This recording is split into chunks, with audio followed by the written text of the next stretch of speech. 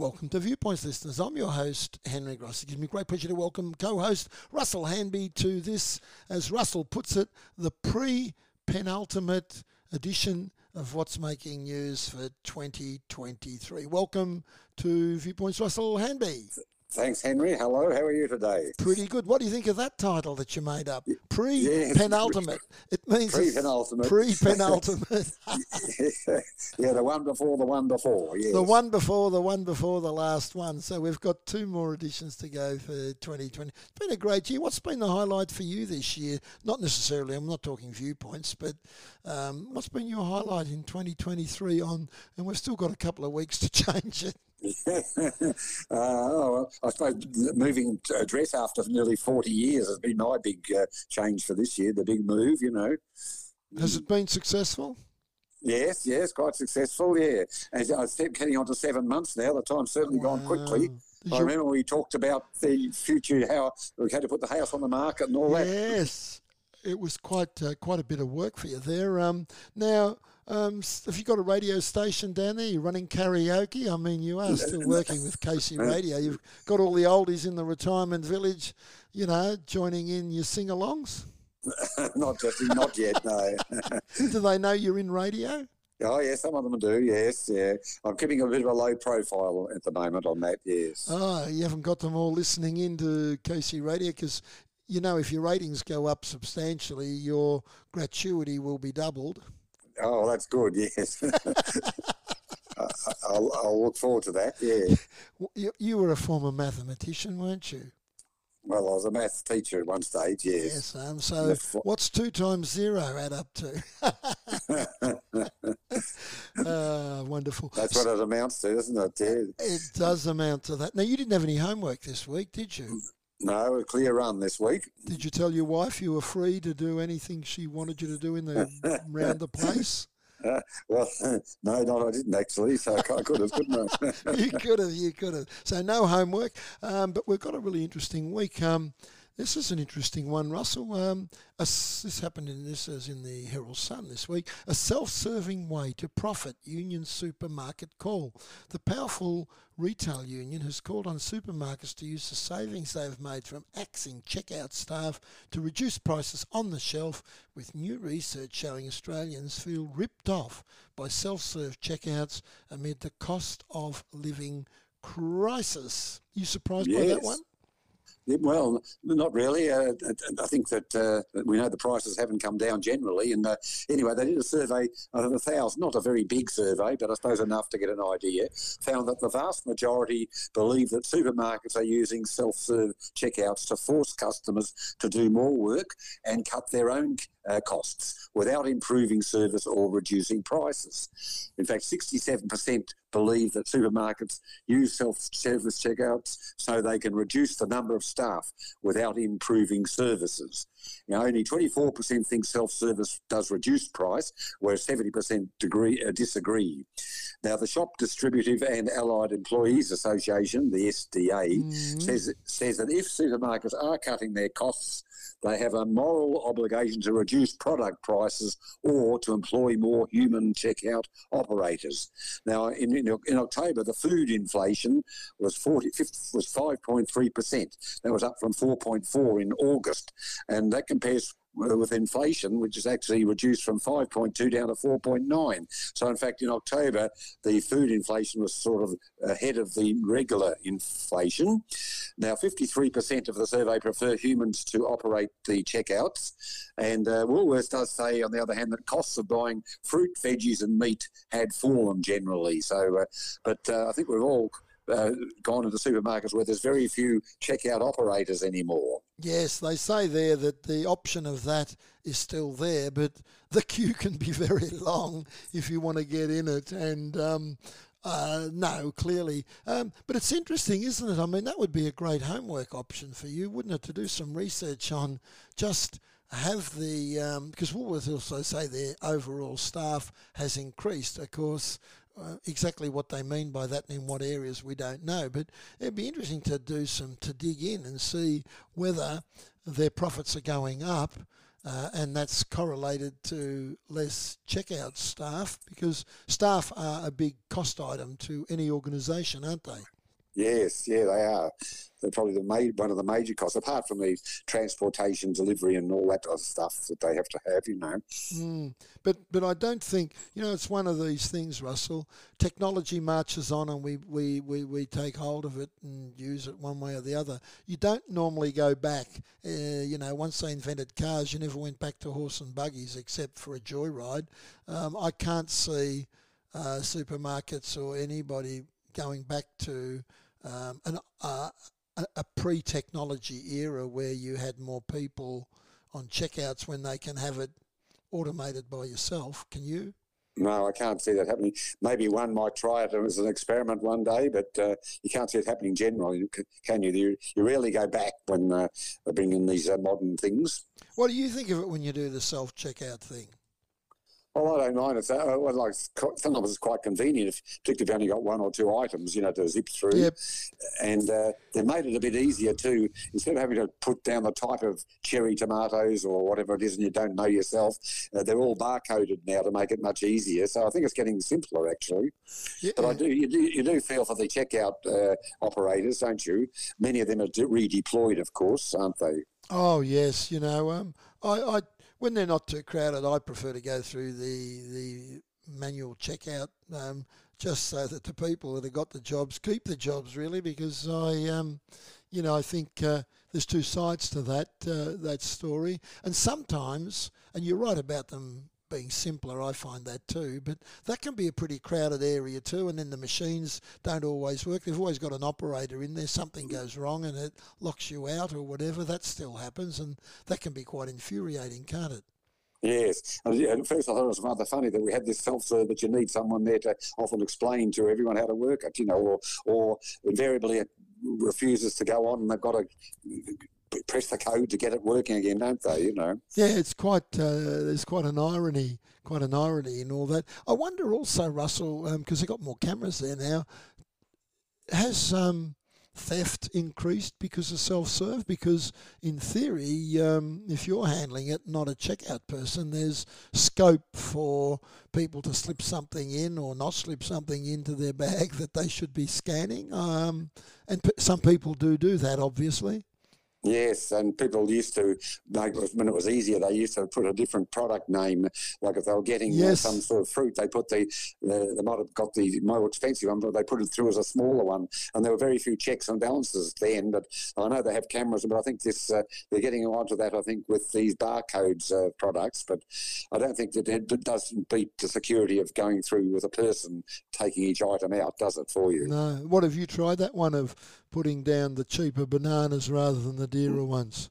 No, I haven't, no. You've heard about it though, have you? Although sometimes, as I said earlier, it is hard sometimes to work out exactly what type your thing is. But now it's much easier with they make it a bit easier. And if you're in one of those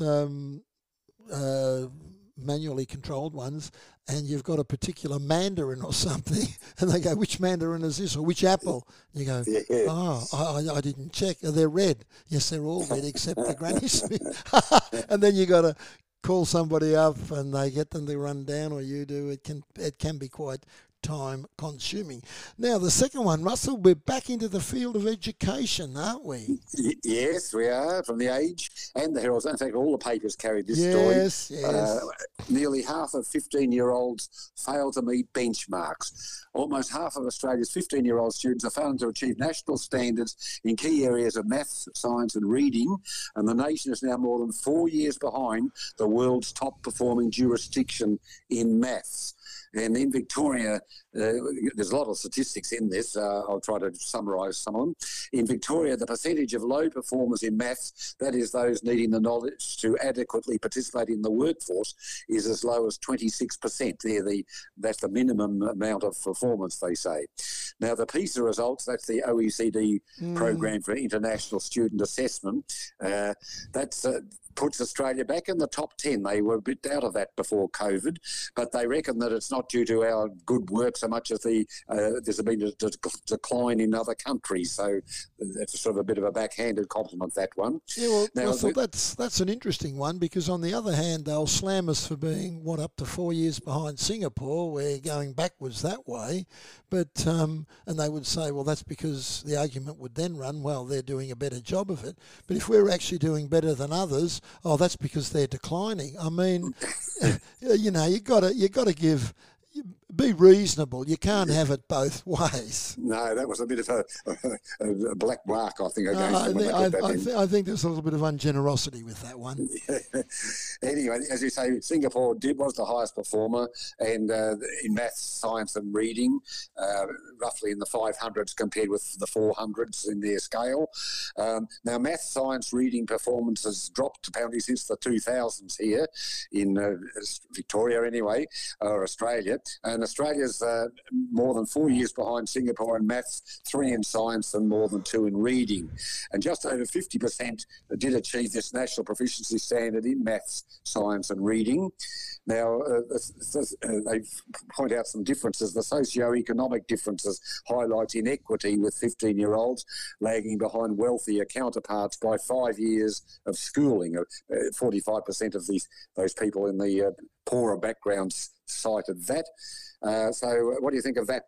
We've talked about that before, the socio-economic effect, haven't we? Yes, we have, and we've often mentioned that when you take that into account, the private schools are doing no better predominantly than public schools. So from that angle, the fees we pay and the perception of it, the benefits have to be obviously non-academic, don't they, for people to be going there, or they're deludedly thinking that they are making a difference. But no, socioeconomically, and that's a big thing here, our people that are more disadvantaged in terms of wealth and property, etc., seem to be doing worse, and the gap's widening, and that's been going on for quite some time, and that speaks to how we resource and organise our education system, I'd say. Yes. Another interesting fact, they did find that foreign-born students perform better in maths and reading than Australian-born students, and I think that's been the case for some time, that fact, hasn't it? Yes.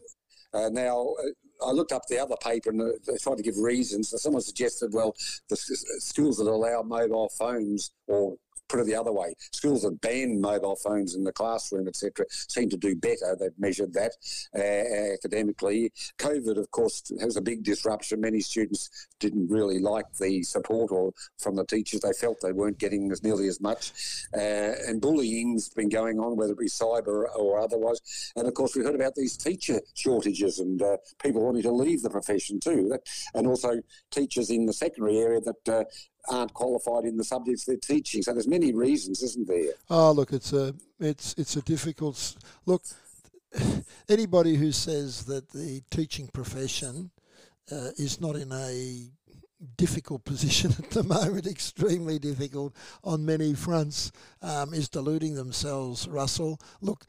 Obviously, people in certain places, our school staff, our bureaucrats, they're doing their best. The problem is, this has been coming a long time, and I've said this elsewhere, Russell, in other pieces. Governments across Australia, I think, for quite some time now, have not been paying as much respect to the needs of the teaching profession as they should have, particularly public education. And we're now in a position where it's like turning around the Titanic, and it's going to be, it's a long journey to get our profession back to where we once had it, where people are clamouring to get in, and we're happy with the results. It's a long-term goal, and there's a lot of pain in between. And yes, you're right. Getting back to the results, though, what I thought was interesting, I looked at maths, the mean scores by gender, and in maths they've been declining, and the gap between boys and girls remains approximately where it was, going back to 2003. So we haven't made much progress in getting the gender gap in maths closed.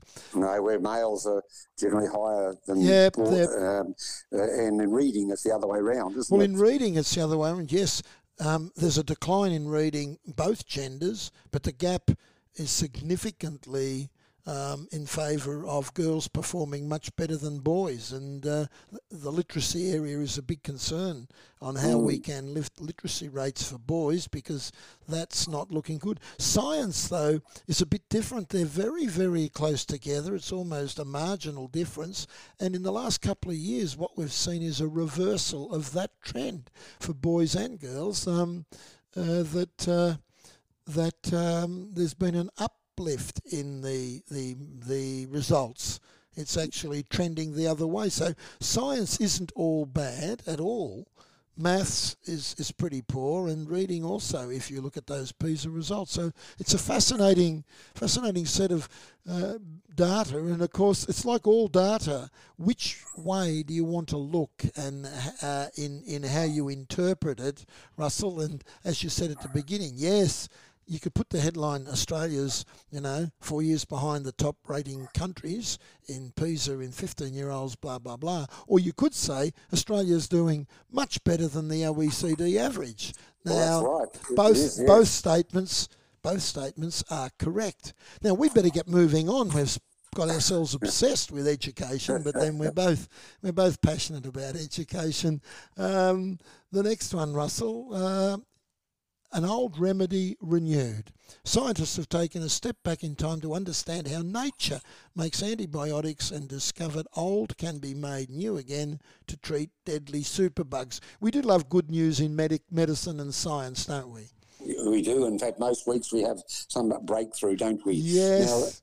Now, anyway, this is research by the Monash University Biomedicine Discovery Unit, BDI. I always never cease to wonder about all these great titles of research places and that. They all have big little monikers, don't they? The Biomedicine BDI and the University of Tübingen, or Tübingen in Germany. They have unravelled the origins of ancient antibiotics created by nature. Now, the goal was to gain insights that could be used to engineer future synthetic antibiotics to ensure a sustainable defence against the next generation of superbugs, because, as we know, the superbugs seem to be getting across the common antibiotics these days, aren't they? Now, they studied a particular class of antibiotics that has its origin in soil bacteria called glycopeptide antibiotics, and apparently they still use these as a last resort in treatment of antibiotic-resistant bacterial infections.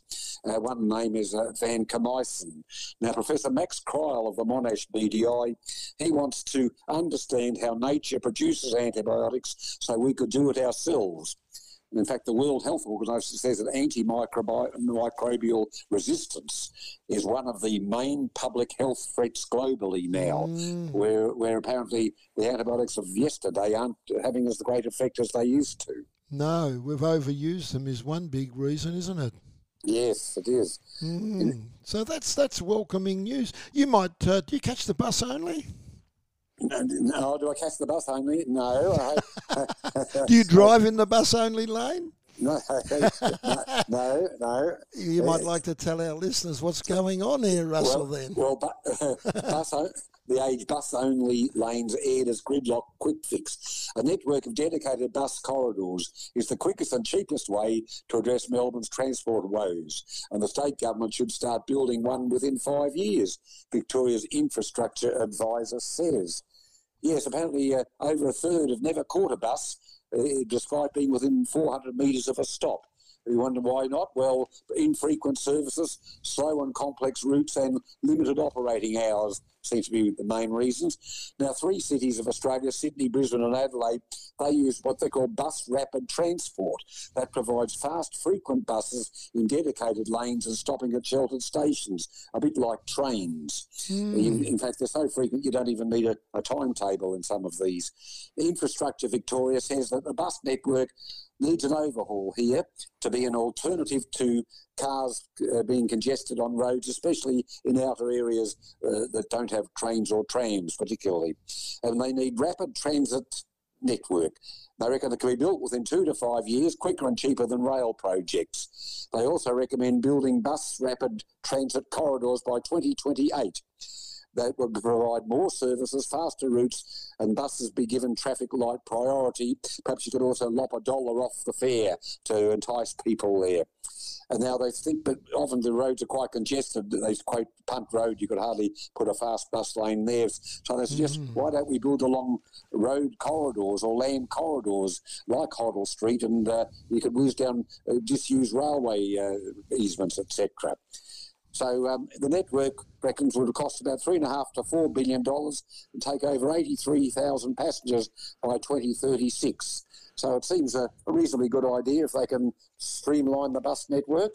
Yes, of course, as you alluded to something there, Russell, in some cases to get that sort of lane going, the infrastructure on roads is such, and the development along the roads is such that it would be very, very difficult, and challenging and costly to create extra lanes for buses. And if you took away existing lanes, it would just cause more congestion on the existing lanes. So good idea, but let's see how that one pans out. There's lots of good ideas. The very fast train has been one that's been around for decades, hasn't it? Gets trotted out every time there's a state election where they're running out of ideas on transport. They throw it out there. But then we're being too cynical. Now, this odd spot's an interesting one. Have you had a live bomb in your backyard for 50 years, Russell? No, I haven't. No, Someone has. I've heard of World War II, people having hand grenades and that, but not back this far. A live bomb believed to have been an ornament in a Welsh garden for more than 100 years has finally been detonated.